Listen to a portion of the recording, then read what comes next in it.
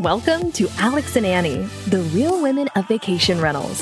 With more than 35 years combined industry experience, Alex Husner and Annie Holcomb have teamed up to connect the dots between inspiration and opportunity, seeking to find the one story, idea, strategy, or decision that led to their guests' big aha moment. Join them as they highlight the real stories behind the people and brands that have built vacation rentals into the $100 billion industry it is today. And now, it's time to get real and have some fun with your hosts, Alex and Annie. Welcome to Alex and Annie, the real women of vacation rentals. I'm Alex. And I'm Annie. And we're here today with Craig Stevens, who is the CEO and founder of Shore Term Rentals. Craig, welcome to the show. Thank you for having me, Alex and Annie.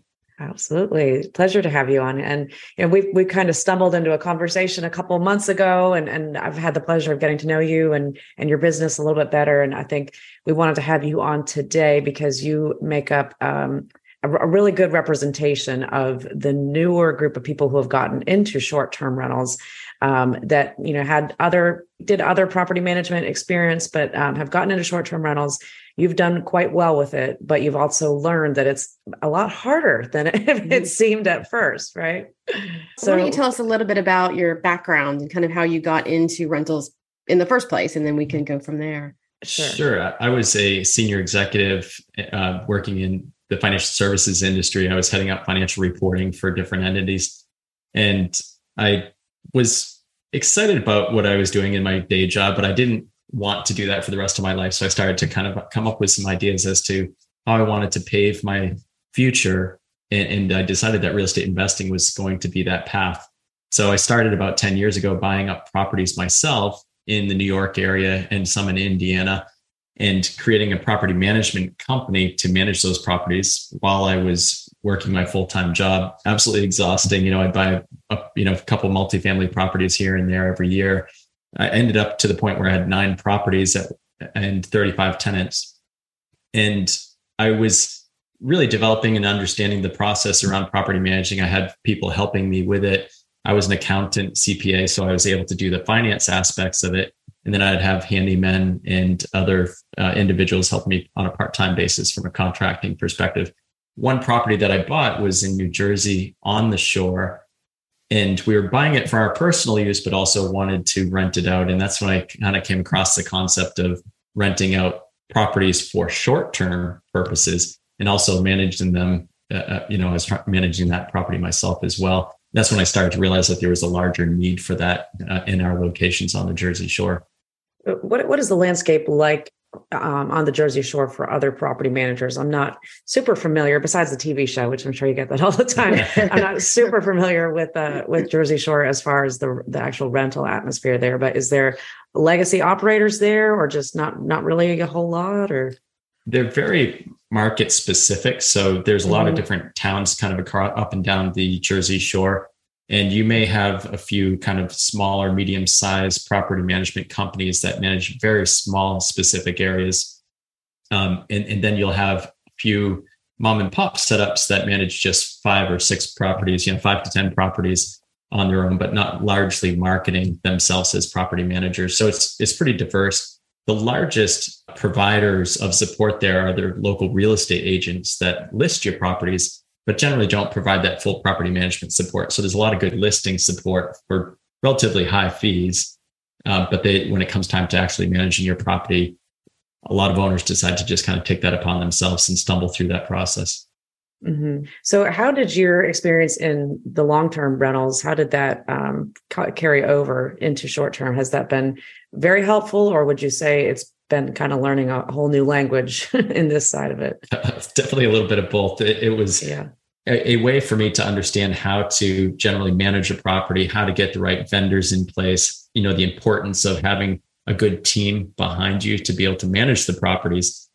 But then, and I was able to have the financial systems and the processes set up that would be able to apply to the short-term rentals. However, now that I'm in this process of managing properties and listing properties for short-term rentals, I'm finding that it is a different language altogether. There are a lot of different aspects from a regulation perspective, from a legal perspective, taxes, and managing the high turnover of short-term rentals that is extremely different from what I experienced with those long-term renters on my other properties. Yeah. Right. You probably have a lot less chaotic Saturday turnovers with a long-term renter than you do with a short-term renter.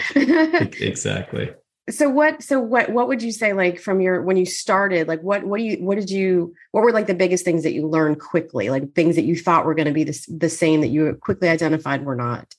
So with the long-term rental process, once you get a property set up and you get a tenant in, you're kind of done with the financial reporting process. They pay their rents online and it ends up in the financial system and it just flows through simply.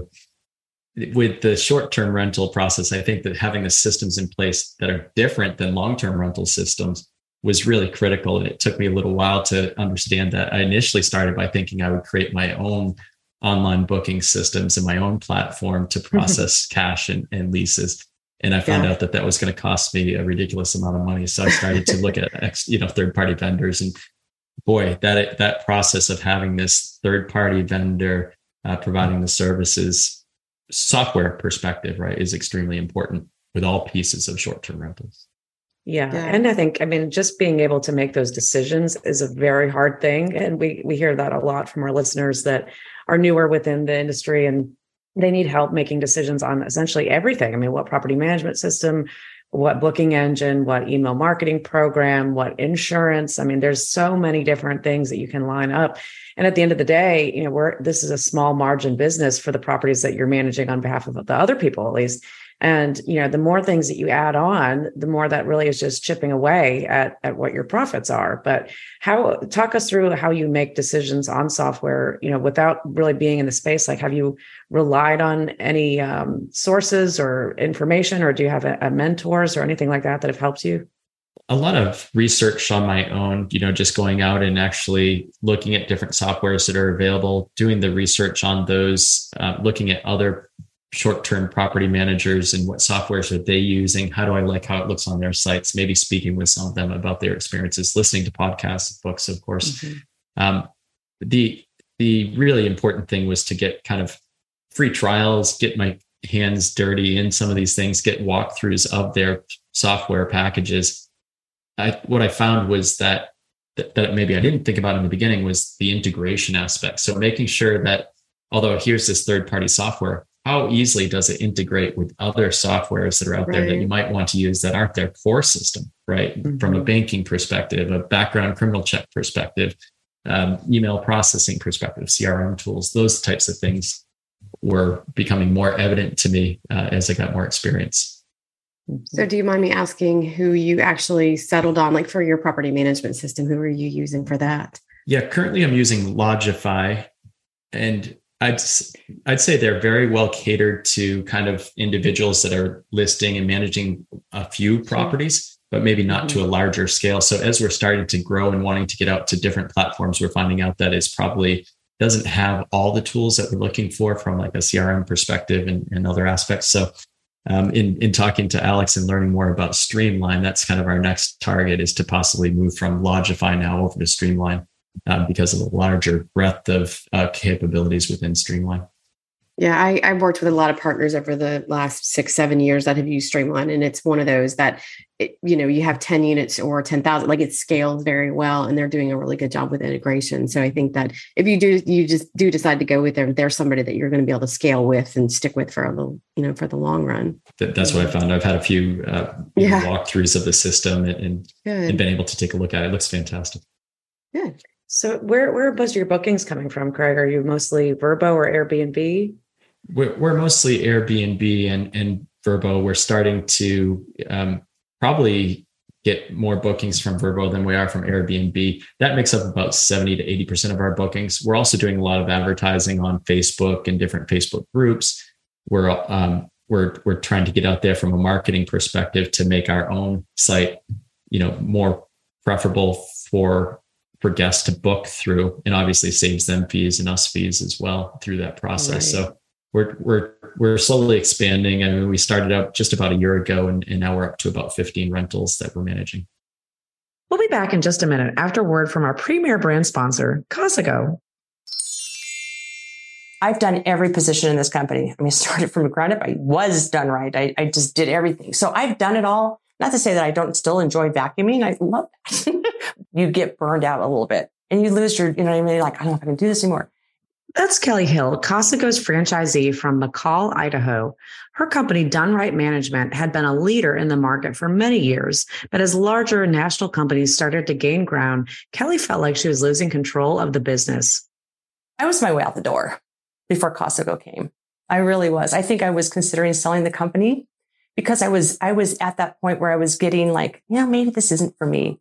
Ryan and Steve approached me, and it was like they sang a song to me because I was like, this is what I need. I need direction. I'm looking at the bigger companies and I'll say, Vacasa's out there and I admire them for a lot that they do. They have a lot of bandwidth here. They have, bulk. And so they can do things a lot cheaper and their systems are great. And I looked at Casago is the opportunity that we needed to get there, to have some of those advantages. We asked Kelly about the transition to becoming part of Casago and her thoughts on the benefits of becoming part of their franchise model. We had just switched to a different PMS system that same year. So it was a real challenging year, but it was so worth it because Streamline is just, it's the best of breed. And I love touting that. When I meet with owners, I'm like, we use Streamline software. It's the best in the industry. That's the one main thing, is that the training and the support that they've given us. They are just there. Anything we need. Kelly's story is one that resonates with many of our franchisees. Switching software is a big decision. Casago's full-time support staff are here to help make this process significantly easier and more efficient than a regular software switch. Ryan and Steve, they just really said, you can still do this. We're here for you. And if we have all these things in place, your company can run smoothly, and it does. And I think that, I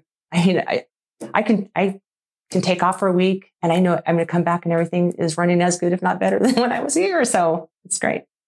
Visit Casago.com/franchise to hear more stories from franchisees like Kelly and inquire about territory opportunities and available markets.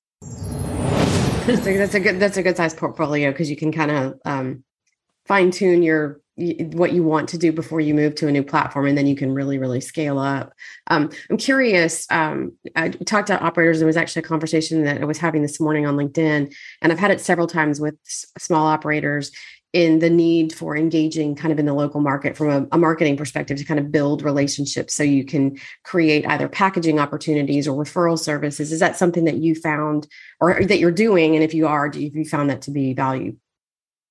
We are starting to do that. So initially we just kind of jumped out there and had our blinders on and we were going to set up a property management company.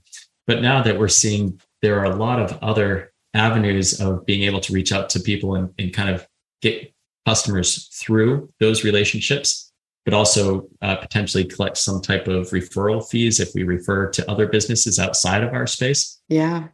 What I've been doing is attending some of the Chamber of Commerce events. I think the Chamber of Commerce are fantastic in most locations, and it's a good way to meet people that you might not think could be partners of yours someday. So we made a partnership with a couple of photographers, and as they're out there, doing photographs of either a house to rent out, they can refer us. If we have guests staying in our place, we can refer them and say, hey, you want some beach pictures while you're here on your vacation? Right. Yeah, that's great. Photographer. Yeah. Every time I met a photographer, I would think immediately, this isn't going to be of a benefit for us to have this relationship. We're in completely different fields, but there is. And then mortgage bankers as well. So developing relationships with them as they start to sell a house to someone, right? Or as they're providing the financing for a home. Mm-hmm. If the person is talking about renting it out, they can refer us. And if some of our owners are planning to buy, right, we can refer them as well. So there's a lot of good kind of cross-selling opportunities. That's really, really smart. And I mean, you hit the nail on the head. It's a relationship business, and there's so many moving parts to it. And that you wouldn't necessarily think that all these things could tie in together. I mean, all sorts of different vendors. I mean, from, restaurants to attractions, there's an endless list of types of relationships you can form that will end up being a big part of how you differentiate yourself within the market. So that's great to hear that you're doing that. Yeah. really smart. So what's next for your growth plans? I mean, we've seen with a lot of these newer operators that have come in the last couple of years, they've ridden, the waves of high revenue and lots of bookings. And I'm not sure what this year or next year is going to be, but I mean, are you trying to continue to grow the inventory? How are you looking at what's going on in the economy as far as those plans go? Yes, since we also have this real estate investing side business, right, where we bring individuals into large real estate opportunities to invest in apartment complexes, we keep our ear to the ground and stay informed about the economy and what's going on.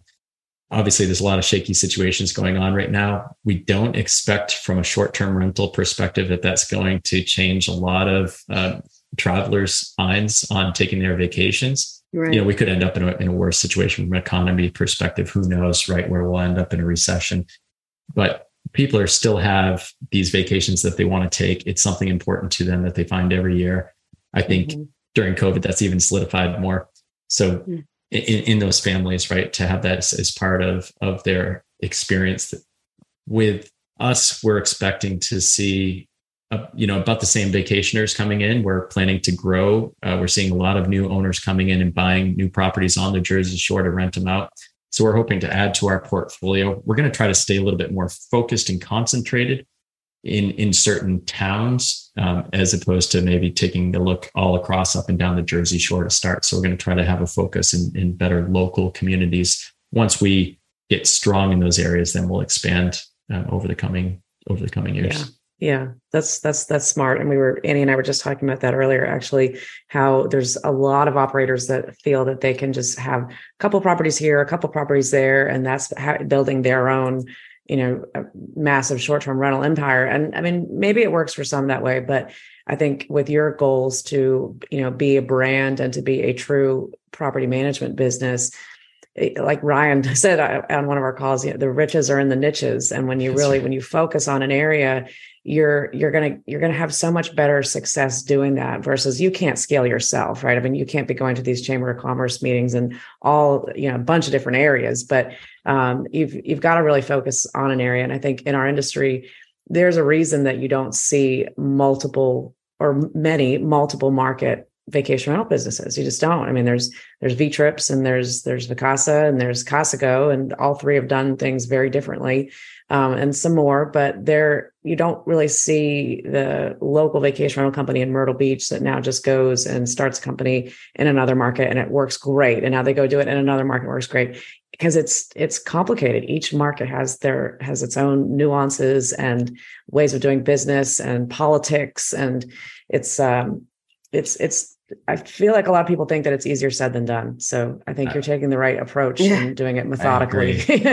It's enticing though, because you will get calls from owners that are outside of your market space. Sure, right? Yeah. And it really takes a lot of business responsibility to turn down a really good property that might be out of your market that could earn you a lot of money if you managed it well.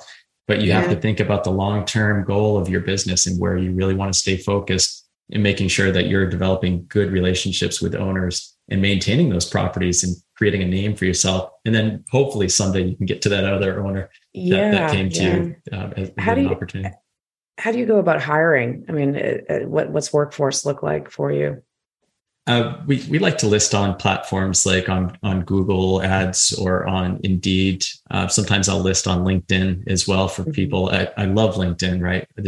My network are the people that I know. If I can get referrals through my network, that's just a fantastic way to get the right hires. Indeed.com is probably one of the bigger ones that we use usually to list for job opportunities that we have. Have you had challenges though, finding like the teams that are cleaning the properties and doing the maid service and stuff? Have you had challenges with that? That's tough, right? There are some larger players in each of our markets, but they're not always the best ones. Sometimes it's the mom and pops that actually can do a better job. And those have been the ones that have been hard to find. So usually if we can find someone that's well connected within the community, say it's a handyman or a contractor or something like that, they may know of individuals that also are neighbors nearby that have those abilities to do those types of activities for us. All this conversation, Alex, it just reminds me of the conversation we had with Steve Schwab about you can only be a local in one place. Right. Exactly. Those local connections are so important, not just from like just building your business in terms of like, what you can offer a guest, but thinking about what are you going to do to staff up? I mean, if you don't have those connections in the local community, you're missing out on, because people don't want to work for someone that they don't know and they don't trust, especially at that, like that line level of like a housekeeper or a maintenance guy. They want to know that they have like stable job. This person's not a fly by night individual. And so you being local, again, that's a smart way to approach it. And then I would ask you, like, for the owners that do you have the owners that ask you to manage out of town, do you have a referral system set up with other property managers? Like, do you network with property managers outside your market? Not yet. We have, sometimes we're partnering with other property managers. So we do take them on. We have taken on those ones out of our market, as long as we have a good property manager that's willing to partner with us, and we can kind of split the fees in that respect. Sure. But we are still taking ownership, maybe using our systems and processes to do the bookings.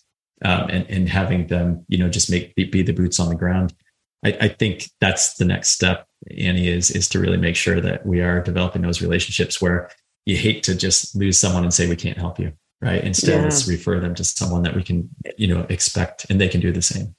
Yeah, absolutely. Tell us a little bit about the other side of your business. So the multifamily and the apartment complexes, and how you kind of tie everybody together, that you get the properties and the investors. And but if you're investing in it, you don't have to be the one that's actually doing the work, which is nice.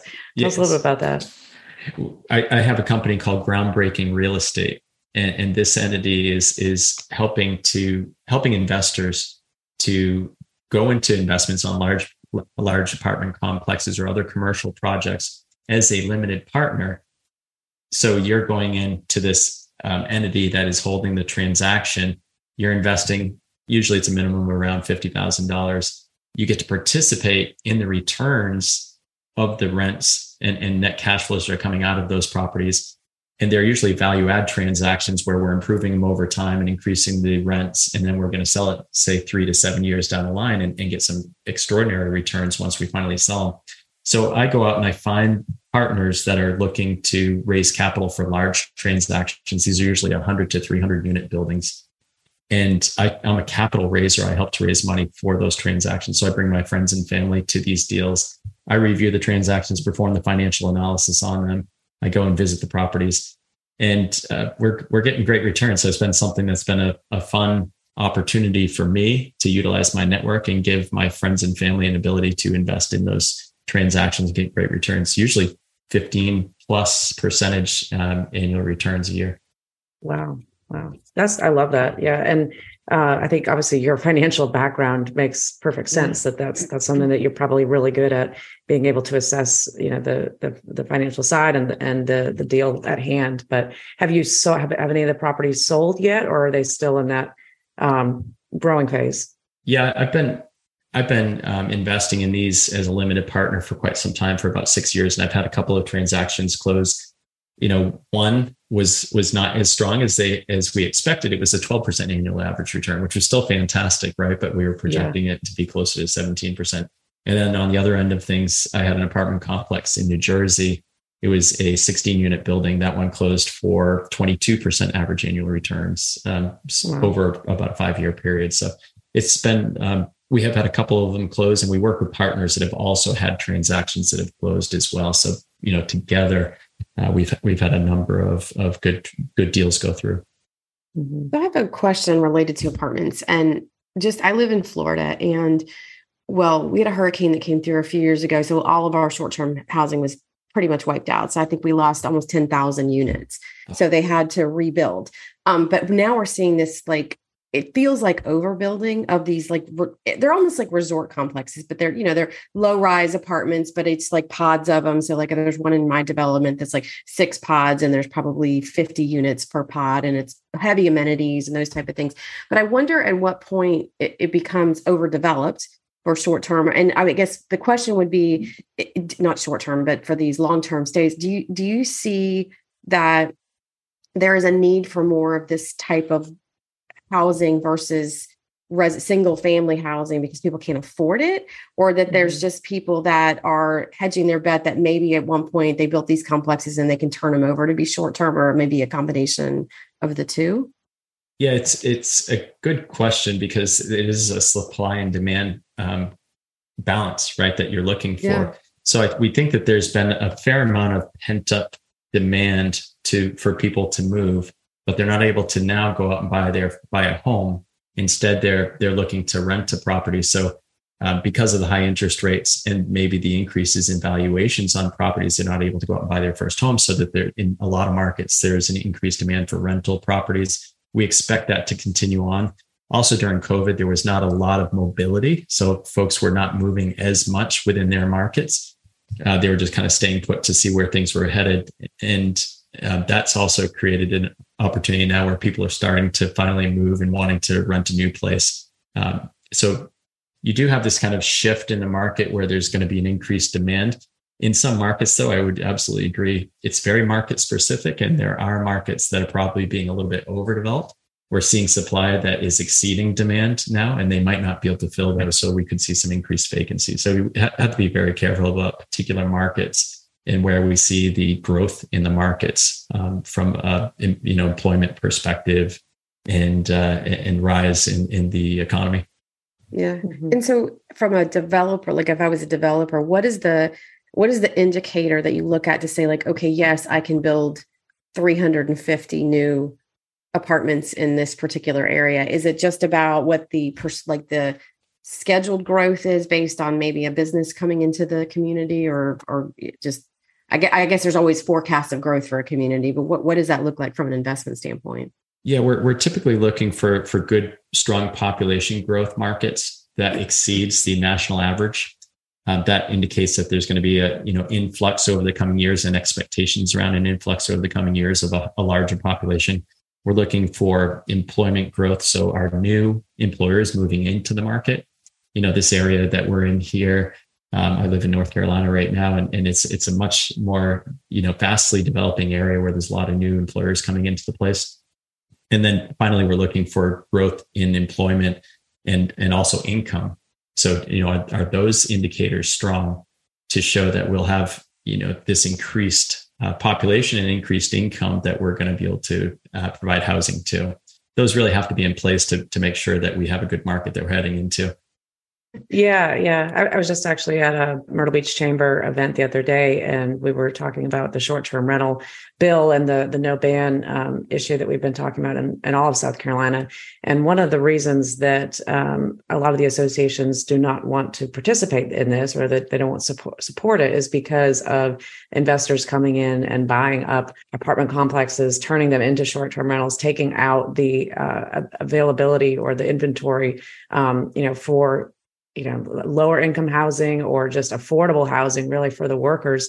And that, in big destinations, like where Annie is and where I am, that's an issue. I mean, there's only so much land that you can build on. And I think the investment side of things is making things a little bit more complicated. Yeah. Are you seeing in Jersey Shore, like, are there issues there? I mean, regulatory issues that you're having to be mindful of? I've seen over the last 10 years on the Jersey Shore a large growth in the short-term rental there, as are the same for other markets, right? There's been a higher purchase of second homes by individuals for investment purposes only. They may even live out of state and not use it at all for themselves.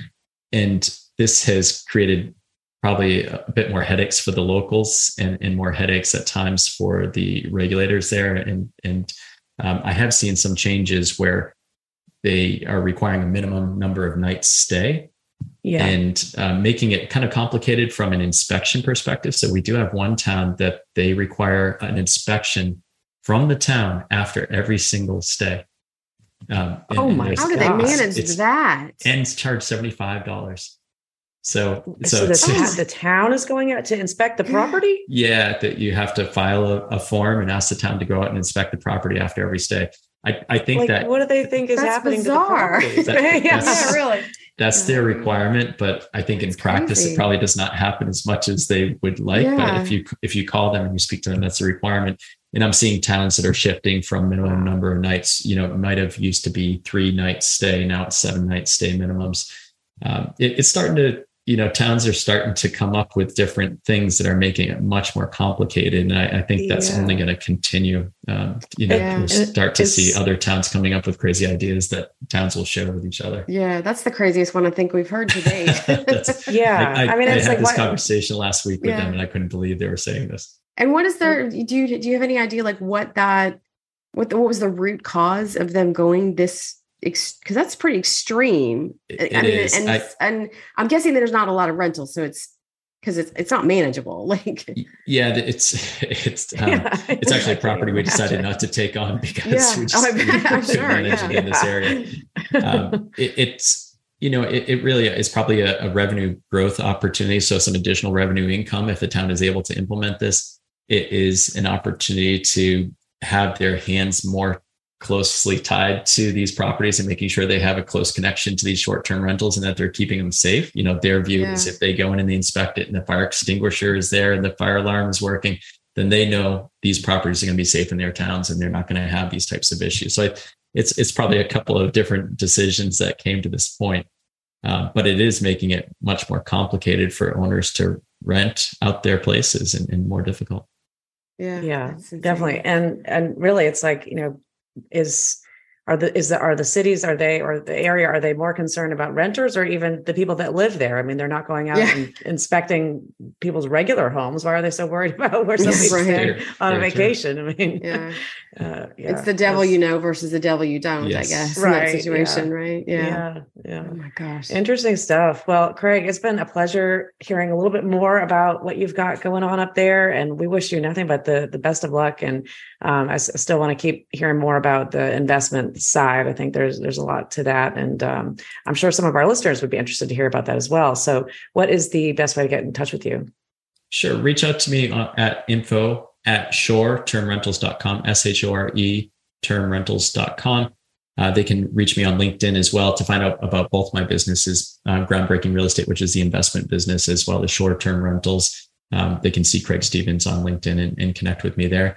And I'd love to catch up with anyone about either short-term renting or long-term renting. All the above. Awesome. Well, if anybody wants to contact Annie and I, you can go to alexandanniepodcast.com and be sure to subscribe to the show. And if you're enjoying it, we'd love to hear from you. If you want to leave us a review, that would be great. And until next time, thank you, everybody. Thanks, guys.